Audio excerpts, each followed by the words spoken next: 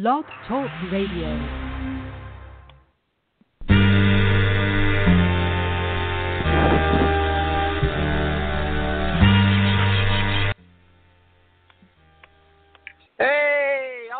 Welcome to the official Redbird Rants podcast, episode number 6. I am Michael Miles, editor of Redbird Rants, and I am so excited for tonight's podcast. Joined tonight by 4 of our outstanding writers, and man, are you guys in store for a treat indeed. We have Tito with us tonight. How are you, Tito? I'm doing good. I'm going to give a quick shout out to the Anti-Matheny. He called for one on Twitter. Hey, give out all the shout-outs you want. We love those followers, right? We've also got Nathan Grime with us. Nathan, how are you? I'm about as good as you can be after a 7-game losing streak. I know. It's been very, very, very, very painful. We've also got Josh joining us again. How are you, Josh? I'd have to second the opinions of the 7-game losing streak. Yeah, notice I'm trying to keep the energy up, fellas, because, all of us are probably life is good. Life is good. One razor blade away from, calling Mike Matheny out. And last but not least, we have Brendan Voigt with us. And if you guys haven't caught on, I only gave last names to 2 of the people because the other 2 are kind of low on my list right now. But, Brendan, how are you? I'm doing well, guys. Glad to be back in the mix. It is so good to have you back. In fact, and Josh and Tito, I'm playing with you. So good to have Brendan back with us. And at this point, what I'm going to do is I'm going to hand it over to Brendan to take the reins. And you guys, I'm loving that we're on episode 6. All these episodes have been really outstanding and amazing. Thank you to Tito for putting together all of our agendas. Really awesome job. And now I'm going to sit back in the studio booth. I am your Jim Jackson tonight here in the studio booth. So, Brendan, please take it away. Doctor, thank you very much. Always a pleasure to hear from our site editor. Boys, I'm glad to be back in the mix, but I do wish it was under some different circumstances. I've been covering the NBA Finals. They were a little disappointing, so I turned to some Cardinals baseball for a pick-me-up, and that's when I saw the score of today's game. It has not been so fun being one of the best fans in baseball. The Cardinals have lost 7 straight. They're 4.5 back out of first place. How are we feeling, guys? How are we feeling about the season right now? Nathan, we'll start with you. Let's do this. On a scale of 1 to 10, where are you on the panic meter right now? 10 being the highest? Yes, sir. Well, probably a 6 or a 7. I mean, like, the midst of a 7-game losing streak is about as bad as it gets, of course, unless it goes to 8 tomorrow night. But, I mean, we can't really say it's the beginning of the year anymore. We're over a third of the way through the season. We're approaching the middle of June here, and the Cardinals are in 4th place. Yet at the same time, they're 5 games back. The Cubs are still playing tonight, and it looks like they're down 4-1 in the 8th. So I mean, they'll probably be 4.5 out after tonight, and that's 3.5 behind the Cubs, who we all expect to eventually be near the top of the division. So the Cardinals are not playing well. They're 6 under 500, which is the worst record that they've had in some time. I can't remember the last time they were that far under the 500 mark. But at the same time, I mean, the season's not over because they're still in the mix for the division. So we'll see if they can't turn it around. And I know we were saying that after they got swept by the Cubs and then they get swept 4 games by the Reds. But, 7 games in a row is tough. But at the same time, this division, no one's pulling away with it. So the Cardinals still do have a chance to turn it around. Yeah, I think a 6 sounds about right. I mean, there's definitely cause for concern, but it's still a little early to panic too much. Tito, where are you on the panic meter, brother? I'm going to go with a solid 7, and that's just because they're at a 7-game losing streak right now. It's pretty bad.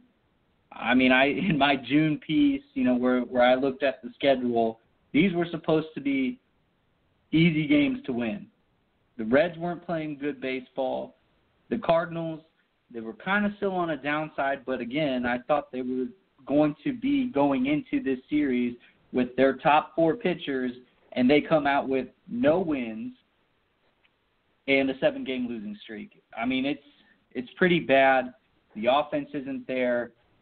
Brett Cecil, who I am now calling Brett C. LOL, LOL, because I can't stand it. it's just too much for me anymore. It's a full 7. I'm not all the way to the 8, 9, 10 range, but I'll tell you what, if by the end of this weekend, if the Cardinals, don't win 2 of the next 3, I'll probably be around the 8, 9 range. And, mid next week, if they're not anywhere close to the division lead or top of the division, I'm a full 10. Well, all it takes is a quick glance at Cardinals Twitter right now to know that you are not alone in that, Tito. Josh, how about you, man? Where are you? I'm going to sound like a doomsday prepper, but I'm sitting at a steady 8. The thing is, we didn't just lose to the Reds. We got embarrassed by the Reds in a 4-game series. And off the top of every normal fan's head, just an average fan, could they have named the 4 starting pitchers we saw in the last 4 games? I'm going to doubt it, and we were awful. And it doesn't seem like there's any signs of getting better. There's no signs of life outside of a couple guys doing well, like Carpenter hitting 2 home runs in the last 2 games. That's great, but we've wasted pitching, and now we're starting to see our pitching come down to earth a little bit, and nothing else is coming up to help it. The bullpen hasn't shown any signs of life. The batting basically looks like I'm going up there swinging the bat, which is a terrible, terrible thing. Seem to find any success anywhere, and the longer this goes on, the scarier it's going to get. I agree with you, Josh, especially about that starting pitching. That was maybe the silver lining, the saving grace of this team for a while there. But we're, like you said, we're starting to see that staff come back down to earth. Michael Wacha's getting rocked again. We know at this point, while Wainwright's been was great in the month of May, he seems like a tough guy to count on for consistency right now. And, man, I'm stoked about Mike Leake, but I don't know about you guys. I don't expect him to have a sub-3 ERA after game 162. So I'm with you, Josh. It feels like the Cardinals sort of blew an opportunity there to get out to a hot start. They are only 4.5 games back. And as Nathan pointed out, it does feel like even though the Brewers are in first place, it's the Cubs that we have our eyes on right now as Cardinals fans. And it's not exactly like they're lighting up the baseball world either. So I'm going to reserve my panic, guys. I'm at about a 5 now, but I recognize that this is one of those seasons that for about a decade we've watched Cardinals baseball that had just a particular brand to it. Professionalism, the right attitude, the right approach, just a winning way, the Cardinal way of playing baseball, and that definitely seems absent this year. So I'm not as worried as other folks, but I don't know. It's hard to be optimistic about this season right now. But I'll tell you why you should be worried, though, Brendan, and it's the exact reason that you just said, that the Cubs aren't playing good baseball. Think about it this way. If the Cardinals were playing to the caliber that they can, let's say in that, that midst of that middle of that May winning streak, their lead could be huge over the Cubs right now. I mean, huge. And with, almost, half a season gone already. So I think you should be concerned, because if the Cubs aren't going to play good baseball and you can't take advantage of that, then you have a problem. I agree, Tito, but that point to me sort of implies that you think somewhere on this Cardinals team is the capability of performing like a top-tier National League Baseball squad. And if that's the case, if you do think that that is sort of, the peak, the talent level that this team possesses, albeit they have yet to display it, then 4.5 games is not too shabby. It doesn't look great right now, and the bullpen is an absolute shambles, but it's not, the season's not over yet, and I'm just going to take the silver lining approach with the start to the Cubs season. That's going to give me some encouragement. But I recognize I'm being, naively optimistic here. Well, and at the same time, if you're the Cubs, you're going to say, well, if we hadn't been so tired from the postseason or whatever excuses they've made, if they were playing better than 30-28 is the record, they'd be leading this division by quite a lot, because the National League Central Division is not a very good division record-wise. It's the worst division in baseball if you just want to go by records and who's pulling away in the most competition, because everyone's kind of hovering around 500. So, I mean, if you're the Cubs, you could say the same thing. Then you could also argue that the Cubs do have more talent on their roster than the Cardinals, which I think most Definitely. most of us would grant that. But the Cubs have, they lost last night, but before that they'd won 5 in a row, including the 3 games against the Cardinals. So maybe they're turning the corner as well, but they have yet to display consistently winning baseball as well. So while the Cardinals are 4.5 back, hopefully they can, decrease that margin, or at least just not let it grow. Because at this time last year, the Cardinals had a winning record, and they were like 10 games up. Right, but if we know our Cardinals, they almost seem to perform better from that underdog position. I've seen this joke on Twitter. Yeah. Wouldn't this be the year that the Cardinals find a way to win? Josh, where are you on the Mike Matheny fence? Because it seems like the vast majority of this fan base is just absolutely fed up with our fearless leader. They're done with his in-game management. They don't care about the results of his first 4 years anymore, and they want him out of town. Before we have that discussion about firing Matheny or not, I want to know, in terms of placing the blame here for this disappointing start to the season, percentage-wise, where are you with Mike Matheny and the players themselves? Well, when it comes to placing the blame, I think that I don't want to put all of it on Matheny, because I think as a coaching staff, they've left a lot to be desired outside of Lilliquist. Maloney can't seem to figure out when to send a guy and when not to send a guy. And when it comes to the hitting, I think a good portion of that issue needs to sit on John Mabry. So, the guys have to go out there and play, but they have to be given the right tools to do it. At this point, I'm leaning more towards 60-40 to coaching staff being the 60. It's upsetting that Matheny isn't getting it done more, because I have been all-time optimist for a guy like that. I was the guy who thought Kim Anderson was going to turn around Mizzou basketball for 3 years and still thought he should get another year. But I'm starting to grow to the point where the longer this goes on, the more I'm blaming Matheny. Tito, do you agree or disagree? I'm going to agree with Josh. I think he's kind of right on the money with the 60-40 split, 60 being towards Matheny's problem. But here's the thing. I struggle with this kind of a question because, yes, while they need the tools, the players need the tools, at the end of the day, the players have to play. When we talked about Brett Cecil, a couple episodes back, I said it. The guy knows how to pitch. He's a big leaguer. But right now, he's just not doing it. And no coaching is going to solve that, to be honest. I mean, they might pick up on some mechanics, they might pick up on those kinds of things, and that's fine. But at the end of the day, he has to go do it, much like the hitters. They can fine-tune their swing all they want. You can send Randall Grichuk all the way down to Palm Springs. But at the end of the day, it's up to the player. If they're not going to perform, they can't be on this team, essentially. I mean, I get that contracts are going to hold them there, like Brett Cecil and, at this point, Johnny Peralta. But I always will come back to that the players have to perform. Yes, the manager has some responsibility to get these players ready to play and get their mental state in the right frame of mind, but they have to perform. And you can also argue that with the managers and the coaching staff. They have to perform as well. Chris Maloney, to Josh's point, sucks. Yeah, you don't have to be a baseball nerd to figure that out. I mean, he's just making objectively bad decisions. Yeah. I mean, you have everybody on the team, whether you're on the field or you're on the bench or you're managing or coaching, has to perform.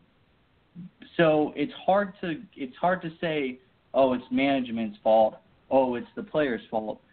Really, the line is a 50-50 line. But at this point, you shift more blame on the manager because nothing else has worked. And that's just a kind of typical reaction to, people in leadership, is that They look to the guy who's at the top of the helm and say, hey, what's going on? Instead of looking at themselves in the mirror and saying, oh, well, we're the problem too. Nathan, where are you in this conversation? Yeah, I think everyone needs to look themselves in the mirror. I mean, and that's right from Matheny's post-game comments after today's loss. The thing that's frustrating about the management and the coaching staff is just the repeated mistakes over and over again that happen. Like the base running mistakes keep happening. That's not getting fixed. Defensive miscues have plagued the Cardinals throughout the season. And then, of course, you've got the in-game management. Matheny still doesn't seem to have a way to figure out his bullpen, who's going to pitch when. We saw that just 2 nights ago in the game that, he yanked Lance Lynn after 5 innings, only 70-some pitches, with the Cardinals up by 3. And the pinch hitting move to put Fowler in there worked out because they got a run to go up 4-1. But then you're asking your bullpen to get 12 outs. And, I mean, I don't think any of us were really confident that would happen. Were we expecting Brett Cecil to give up a 3-run bomb and then Trevor Rosenthal to give up a 2-run bomb?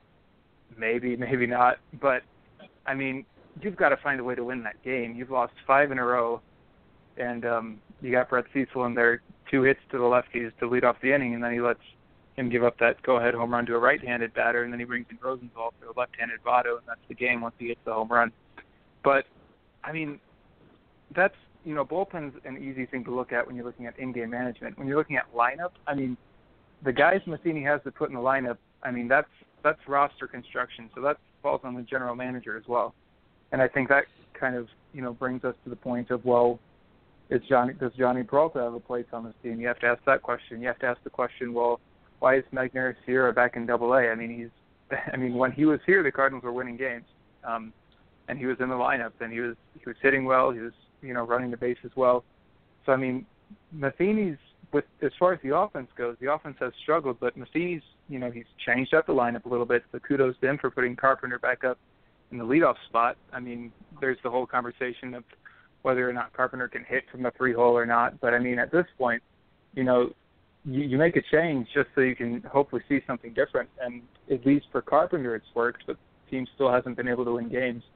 So, I wonder if it'll take a roster reconstruction. Maybe that's just a few players here and there before Matheny becomes comfortable in the decisions he's making, and then maybe there's a little less pressure on him from the fan base because hopefully those decisions will lead to wins in the future.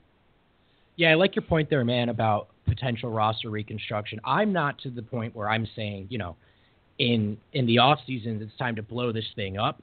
And I'm definitely not one of those people. Of course. Yeah, and I know that's not what you're suggesting, but I think the core of this team still is capable of playing much better ball than they have. But one option, guys, that has to be considered at this point is some upgrades via the trade deadline.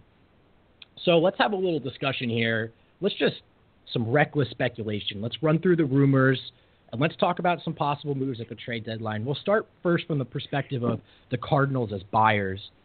Josh, let's start with you. Are there any rumors flying around out there that you find to be particularly juicy when it comes to St. Louis improving? Well, I actually wrote an article about that week, just about who the Cardinals could kind of go after when it comes to other teams that could be selling, and most notably, it's got to be the Marlins. They clearly look like they're going to be selling, and they have 2 of the best options in Christian Yelich and Marcell Ozuna. Now, I think a lot of people are going to lean to Christian Yelich because of his age, but I think Ozuna fits perfectly. You slot him into left field. He adds the power. He's been hitting well over 300, and I think he would be kind of the perfect addition. He's not a rental. He's got 2.5 years on him. It's going to cost a little bit, but anybody good is going to cost a little bit, and this team needs that kind of addition to be able to do something because, as Tito has been stating for weeks, the Cardinals need some offense. Say what? No, say that one more time. As Tito has been saying for weeks, the Cardinals need some offense. Thank you. Those are some interesting suggestions, Josh, and we'll get Tito and Nathan's thought on those names. But first, we're going to take a quick break. So stick around. You're listening to the Redbird Rants official podcast on Blog Talk Radio. Don't go anywhere. And we're back. Tito, before the break, we were talking some possible upgrades coming from Miami. Christian Yelich, Ozuna. What do you think about those names? Does that sound appealing, and does that sound realistic to you? They're definitely realistic. Probably Ozuna more than Yelich. I think Ozuna, as Josh was saying, offers the power and the average that the Cardinals are looking for in a three-hole hitter. He can play left field where we thought at the beginning of the season we had a strong player in Randall Grichuk, but obviously has turned out into a dud. And it's definitely a viable option. You know, Josh has also written a couple of, other pieces regarding J.D. Martinez from the Detroit Tigers. It'd be interesting to see what you could get for J.D. Martinez. He's been killing it this year since coming back off of injury. So it'd be nice to see somebody like him maybe come into the Cardinals. That might mean a position switch for Stephen Piscotty going from right to left, but I don't think that would be too big of a deal. Another, I've written about it a couple times, and I think maybe you might want to consider somebody like Josh Donaldson and Evan Longoria, but that means something might change with Jed Jerko and Colton Wong. My guess is at the time or at this moment, the Cardinals would rather hold on to Colton Wong because of his defensive capabilities and his overall value, I think. But I wouldn't be so sure that they would either, because you could make an argument that they would keep Jed Jerko and use Colton Wong in as a trade piece to one of those teams to go get a veteran like Evan Longoria or Josh Donaldson or anybody that we've mentioned now. My bigger point is that, as Josh said, that I have been saying for weeks, the Cardinals need offense.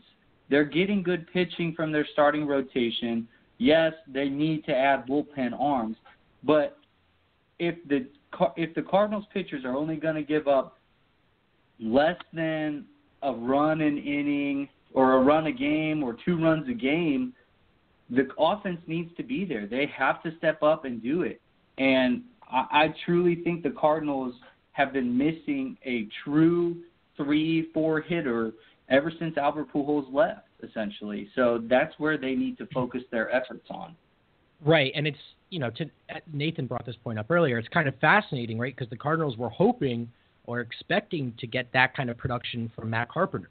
He's a heavy slugger, guy hits a lot of doubles, guy sees the ball well, hits it hard. But as we've talked about multiple times now on this pod, for whatever reason, he doesn't seem to generate that same kind of production when he's that far back in the lineup. He works much better as a leadoff hitter despite lacking those typical leadoff tools. I agree with you, Tito, that they need some power and they need some pop. I just think it's interesting that these options so far have all come from the outfield.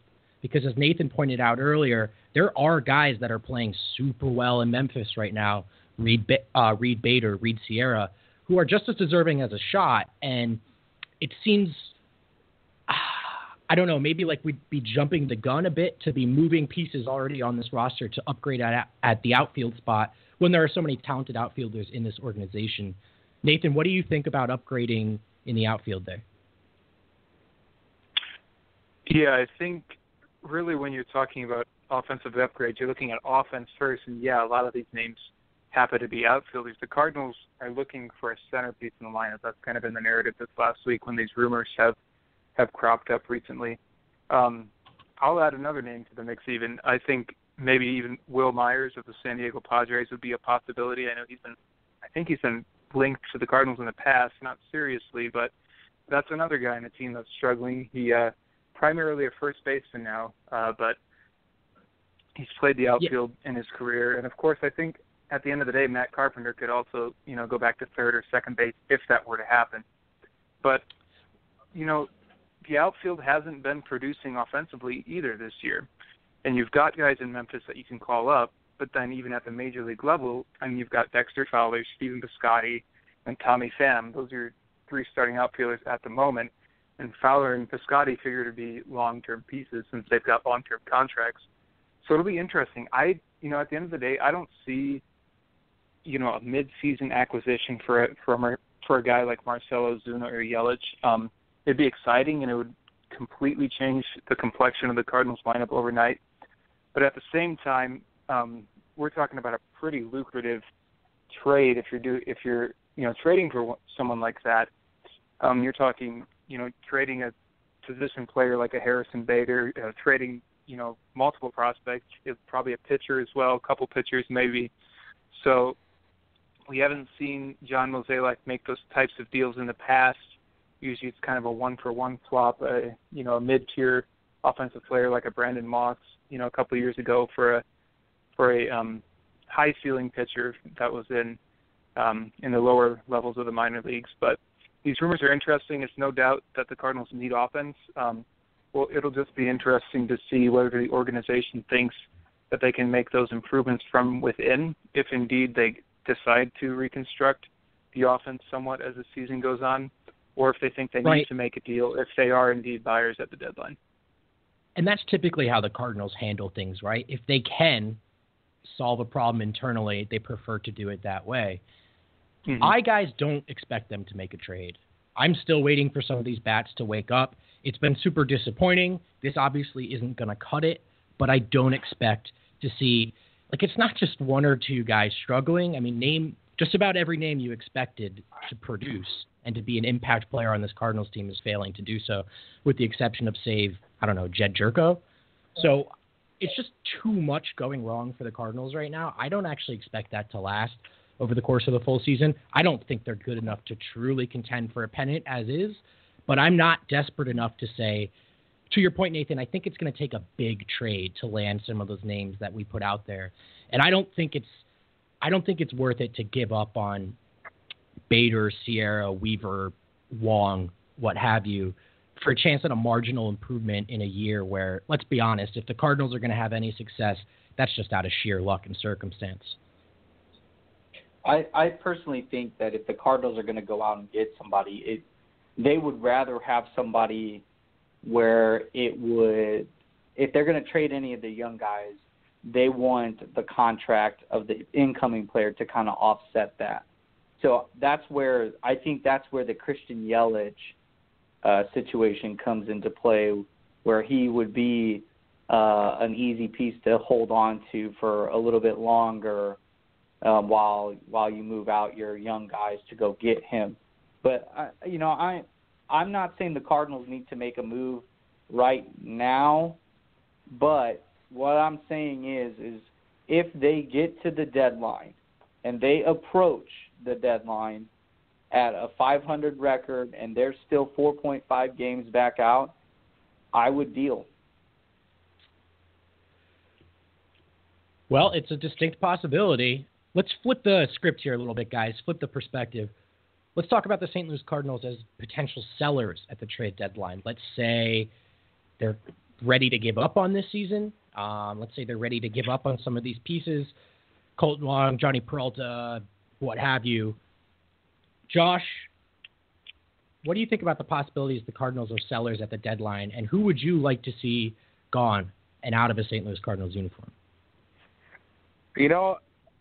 I wrote a post about this too, just to get both sides of it, and this one was a little more interesting to me because as a Cardinal fan, we've been so spoiled with success that we haven't even had to think about being sellers, and neither has the front office. So I think this is a really interesting possibility. It's not a good one, but it's interesting because I think that there is a way for this team to be successful very quickly again if they trade the right players.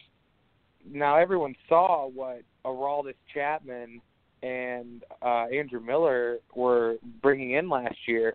Now, Cardinals do not have two relievers on that level, but Seung-Hwan Oh and Trevor Rosenthal could bring in a nice little return. Teams need closers. Another guy I think that could bring in an interesting return, depending on if you're willing to give him up, is Jed Jerko. He's under contract for a while. It's not terribly expensive, especially with how inflated contracts have gotten. And with the length of it, I believe he's a free agent in 2020. With the length of that, I think he could return a decent amount of prospects. But the most obvious one is Lance Lynn. I don't think the Cardinals will re-sign him. He doesn't have an open spot to the rotation next year because Alex Reyes is going to come back. Luke Weaver's close.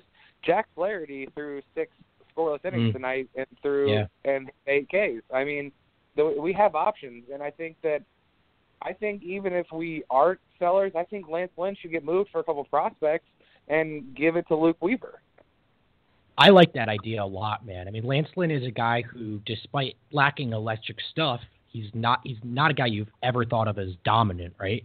He's got a propensity to win ball games, and he's done that a lot in a St. Louis Cardinals uniform.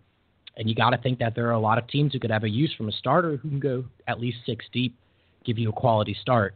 And you're right, man. There's no space for him on this team, and he's going to want maybe not a major payday, but a reasonable one, and he sure has earned it. So, yeah, I think you're right. I think rather than just letting him walk, it might be worth it to try to see what they can get in return.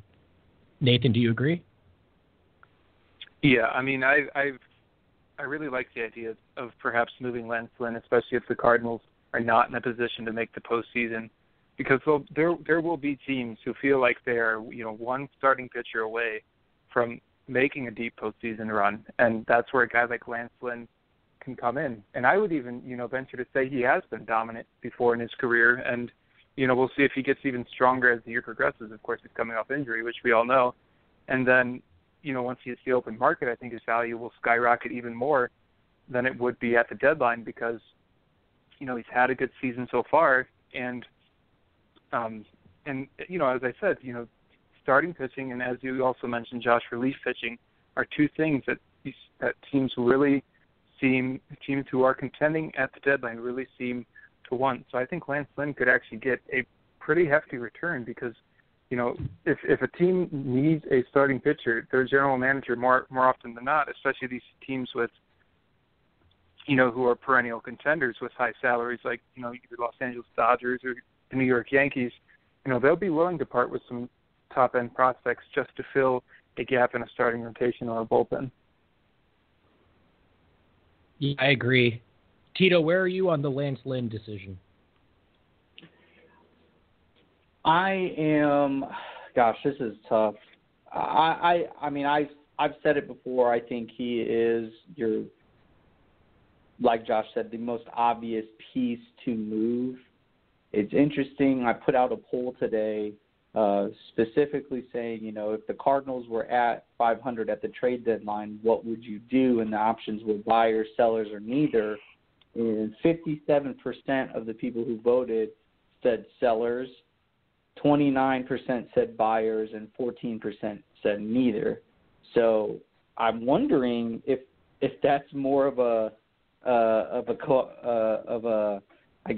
outcome of how the Cardinals are playing right now. But it's interesting to think of Lance Lynn as a seller because Nathan was saying, well, there are teams looking for starting pitching. I can name at least 2 teams right off the top of my head that need it, and that would be the Houston Astros, the AL leading Houston Astros, and the New York Yankees. Those 2 teams are in contention, and they both need starting pitching. Oh, do you think the Yankees would give us Matt Holliday back? Yeah, maybe. But those two teams definitely need some starting pitching. Even the Minnesota Twins are in contention in the AL Central Division, and they could use starting pitching too. So it's not a far-fetched idea that you could possibly move Lynn for these prospects. And if the Cardinals are at the trade deadline with a 500 record, they might blow it up a little bit. Go ahead. I was just going to say, there's no reason not to move Lynn, right? I mean, it's like that classic basketball situation. A player's going to leave. Why just let him walk when you can get something in return? Even if that's just a bullpen piece or something, Right. Yeah. I'm not. Go ahead. I was just going to say, it's not necessarily a foregone conclusion that he's going to leave. It's just kind of, as he keeps turning in quality start after quality start, his value on the open market is just going to get higher and higher and higher. And you wonder with the kind of pitching prospects that the Cardinals have in their system right now, Alex Reyes at the forefront, of course, how much the Cardinals would be willing to spend. Right. And as Josh mentioned, the Cardinals have young pitching arms in the weight. I mean, Weaver, Flaherty, Alcantara is there, Reyes is there. Even Marco Gonzalez is having a pretty good bounce back from his Tommy John surgery too. I mean, you've got potential arms there. So moving Lynn again, it's not that far out. If you're a Cardinals fan and you value Lance Lynn, you might want to think of the worst possible scenario because it could happen. And it's not to say that the Cardinals are just saying, thanks for nothing, Lance Lynn. He's been a great member of the St. Louis Cardinals. I mean, I can remember when he was pitching in relief in the 2011 NLCS against the Brewers. He came in and got that huge double play to get Ricky Weeks in a double play. I mean, that's the kind of production that you've always wanted out of one of your pitchers, and he's been able to do that. But this is also a business. You have to conduct it, and that might be just how the dice rolls. And we'll Josh, you also have to mentioned see we will also have to see where the Cardinals are with their starting rotation come July, because they might. On the other hand, if you're looking at the other side of the scenario, at least from the Cardinals' perspective, they might need Lance Lynn in that rotation down the stretch. If they don't feel comfortable with a minor league arm coming up, I think Michael Wacha, if he keeps having rocky starts, they might have to think about replacing him in the rotation. So, are you going to be ready to replace two rotation guys come the summer? That could be something that would maybe cause a little bit of apprehension in the Cardinals front office as far as moving Lance Lynn goes before the end of the season, that is. Josh, you mentioned another name, and that was Jed Jerko, which I find interesting. Obviously, if the Cardinals are still in contention, right? That guy, it's hard to conceive of a team that has more use for a super utility guy right now than the Cardinals as they try to figure out this infield. But you're right. I mean, if they in a scenario that they are selling and they're giving up on the season, that would be quite the house flip. I mean, Jed Jerko, that trade was a highway robbery. That's John Jay, who, look, we all like as Cardinals fans. But if you told me you can trade John Jay for a 30 home run guy off the bench that plays four positions in the infield, and he's not that expensive, and the other team's willing to take on some of the contract, and then you're able to see continued production from that player, to have him peak under your control and flip him into maybe a couple of prospects or something to move forward with. I think that's a very intriguing prospect. Guys, would you be comfortable with that, Nathan and Tito, if the Cardinals are truly in a seller position? Yeah. Yeah, I would. I mean, if again, you're in a seller position, if you're not going to win this season, you're going to look to overhaul the team, or maybe not overhaul is the right word, but you're going to, guys are going to be on the hot seat in the off season anyways. So why not give some prospects a chance to show what they can do, so you have a little bit more of an idea what the team's going to look like next year come April? That would be, Paul DeJong getting extended opportunity, or somebody else in the infield.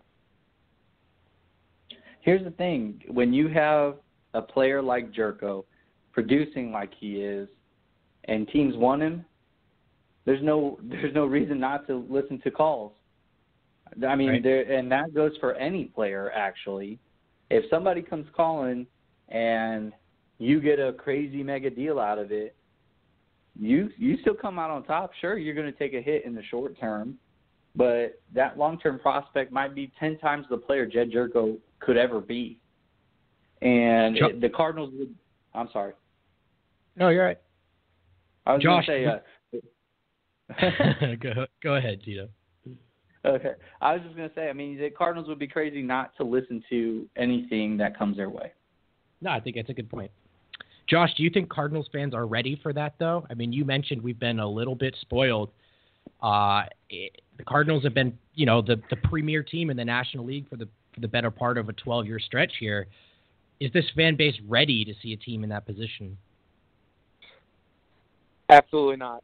Absolutely not. I think that if this team becomes sellers, it's going to be a very long second half of the year because I just don't think that with the success that the Cardinals have had, people understand that there's only a few teams that make the playoffs every year, and there's only a few teams that have real success every year. I mean, we've been so utterly blessed with how successful the Cardinals have been.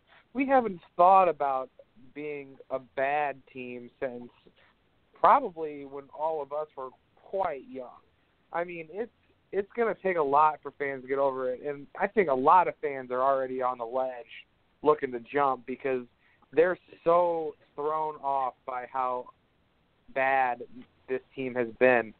And speaking to what we were just talking about, the Cardinals as sellers, I think that it would be a good idea. But what do you guys think if the Cardinals moved a fan favorite in Matt Carpenter at the deadline if they became sellers?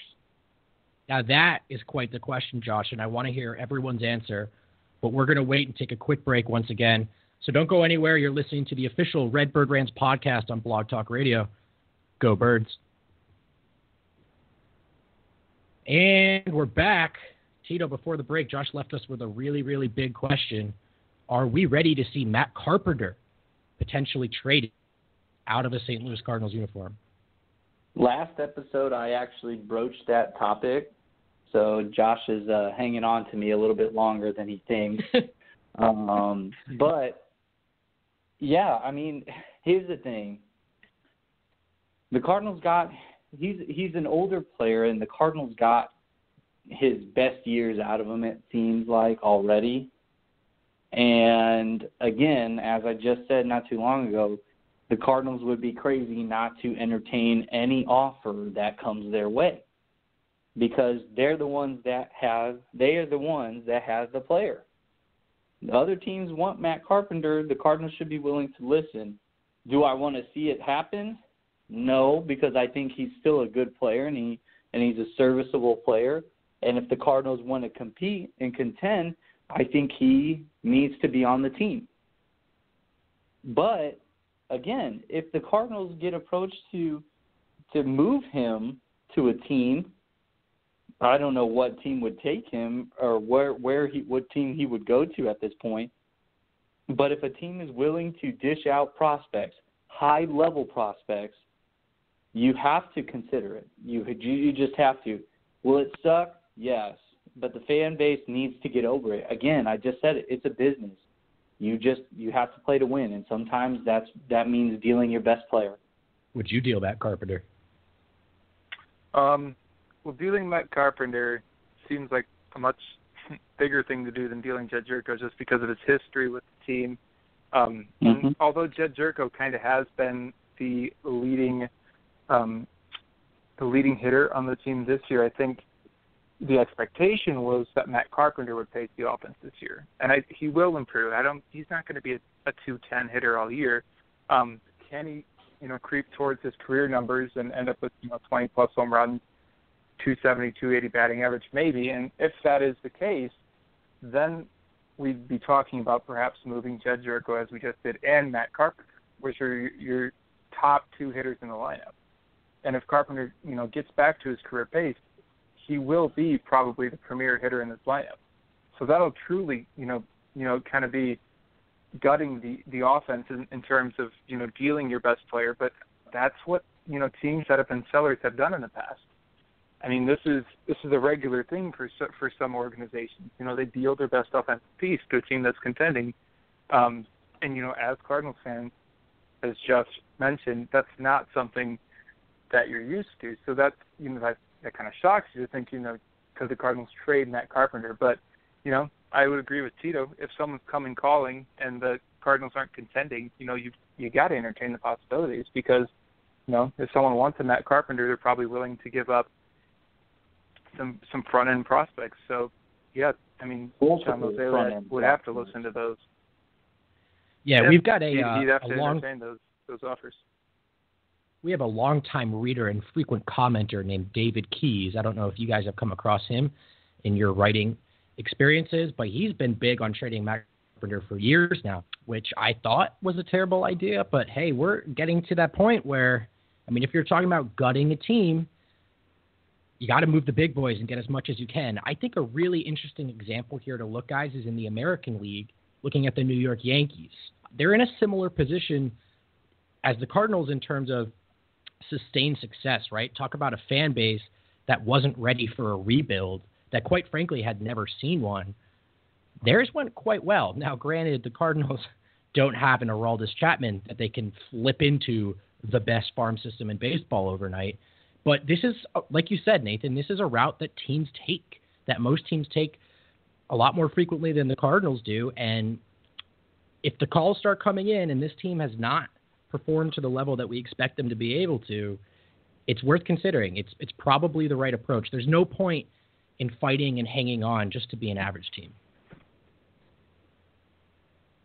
And all I've of got this, one of course, question. is if the Cardinals are sellers. And, if you deal in Matt Carpenter, then you've got a void at first base because there's no more Matt Adams either. And I think that might even, clear up maybe a little bit of the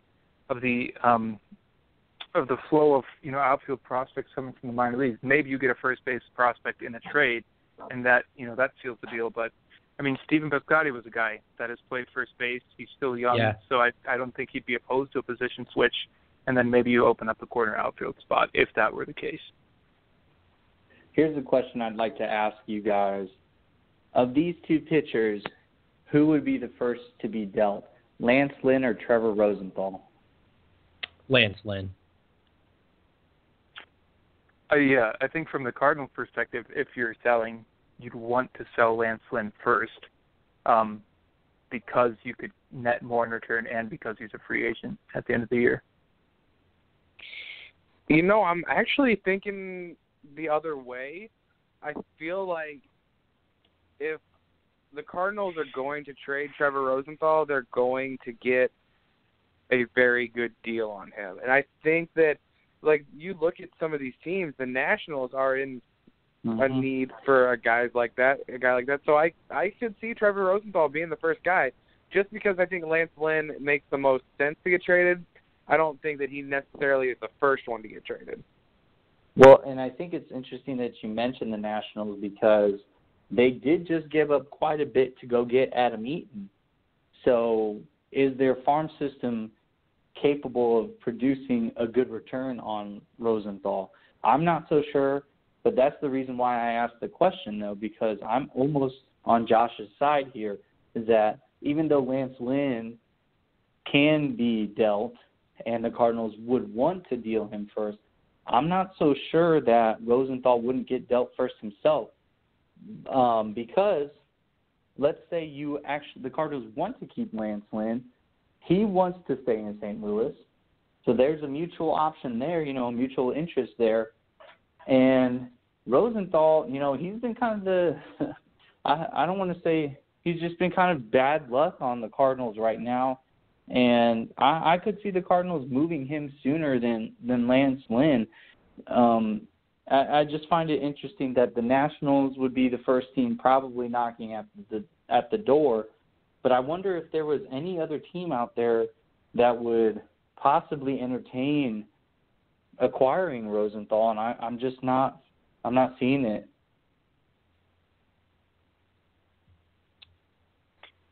Yeah, and all of these speculation over trades, especially the nearer and nearer you get to the trade deadline.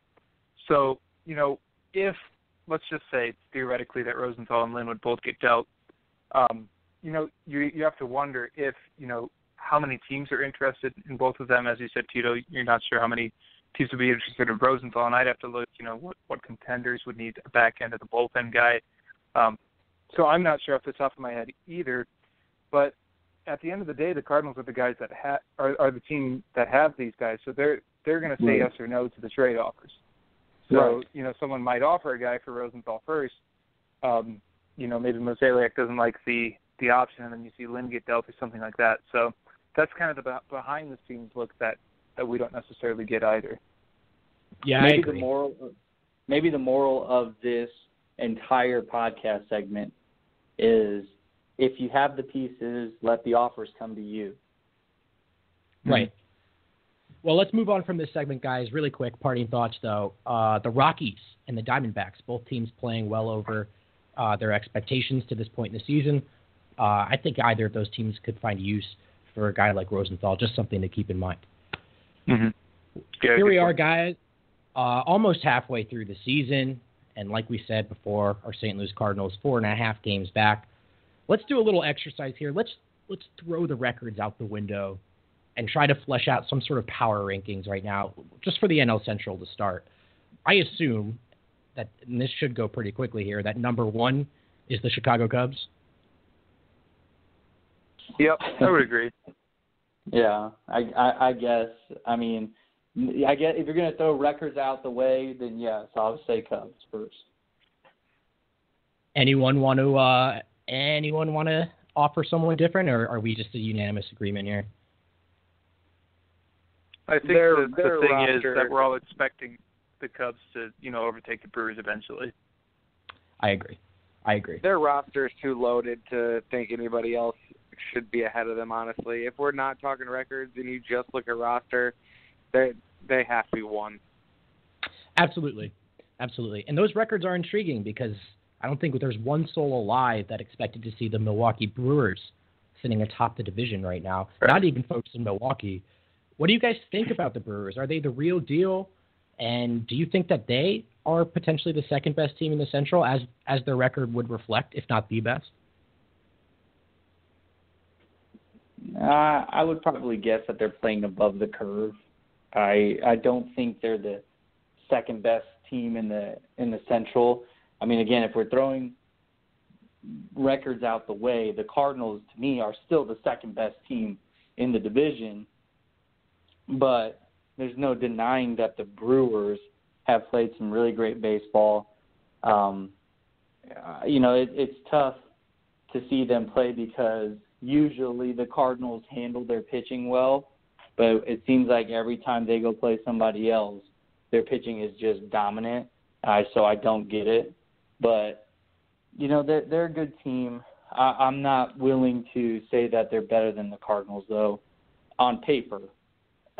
Right now in the actual season, that's a different story, but I'm not willing to say that they're, on paper, a better team than the Cardinals. Josh, do you think the Brewers are the second best team in the Central?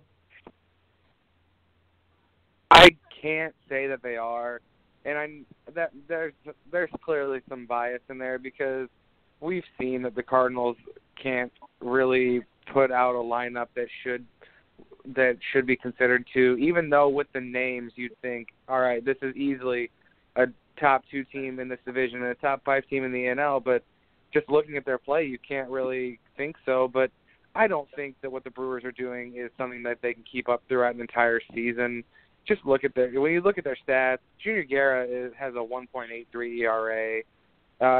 That's not something that I think he can keep up. I think a lot of their pitchers will start to see a little bit of an inflated ERA when you look at the starters, because their bullpen is not all that great at this point outside of a couple guys. So I don't expect them to keep that up. But at the same time, there might not be another team in the division that'll overtake them besides the Cubs, just considering where the Cardinals are at with their play. Nathan, what do you think? I mean, the Cardinals probably have more talent than the Brewers, but will they realize that? Are they a better baseball team? Yeah, we'll get a good look at the comparing the Cardinals and Brewers next week. They've got a 4-game series next Tuesday through Thursday. But, the whole on-paper thing, I would have to say probably the Cardinals, because the Cardinals are underperforming this year. I mean, it's as difficult as it's been to see them struggle so much.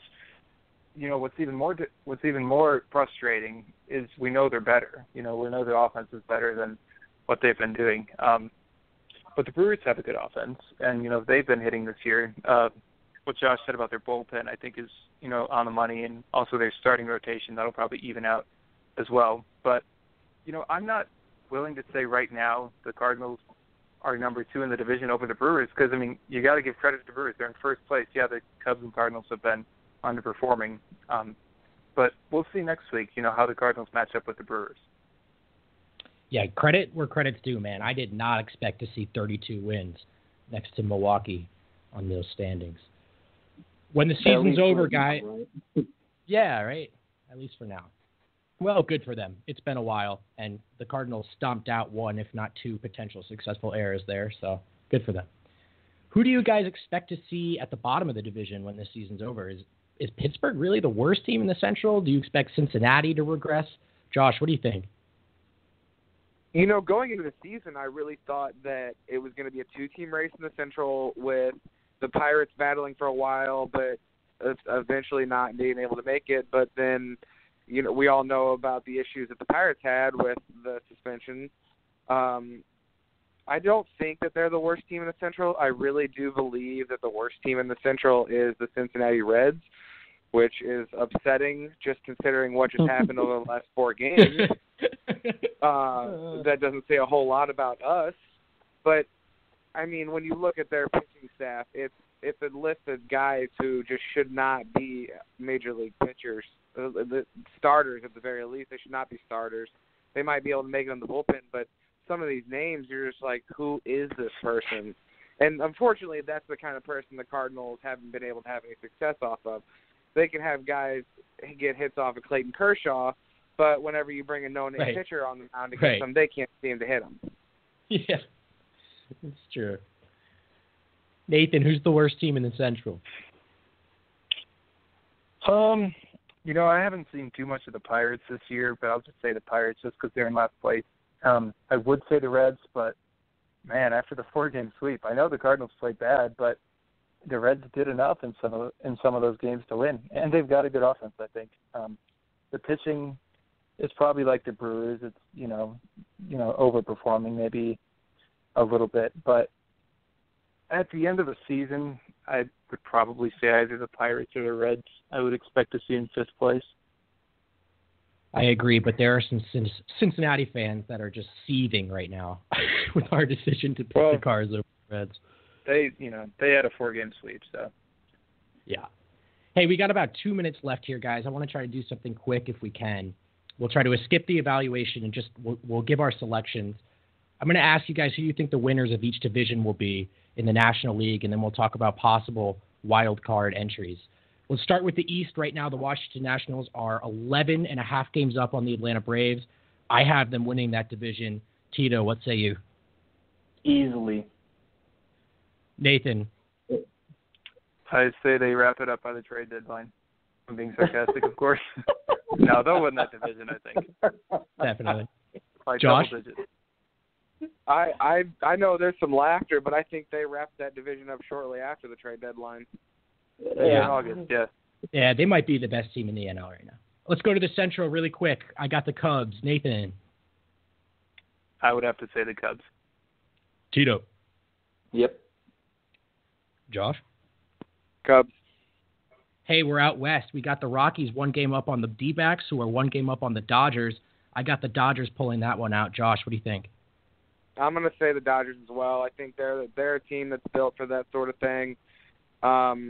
But I think it was very impressive what the Rockies have been able to do. Tito? I'm going to go with the Rockies. Like the lineup. Nathan? Yeah, I'm going to take the Rockies as well. Like the lineup, and they're winning on the road, too. All right, go as fast as you can. It'll be a close race. As fast as you can, guys. You're 2 wild card teams. I got the Cardinals and the Rockies. Nathan? I will go Dodgers and D-backs. Tito? I'm going to go Dodgers, Cardinals. Boy, that would Josh? be fun. Diamondbacks, Rockies. There you have it, boys. We got 10 seconds. That was episode 6 of the official podcast for Redbird Rants, FanScience blog dedicated to all things St. Louis Cardinals. Thanks for listening. Give us a follow on Twitter. Go Cardinals.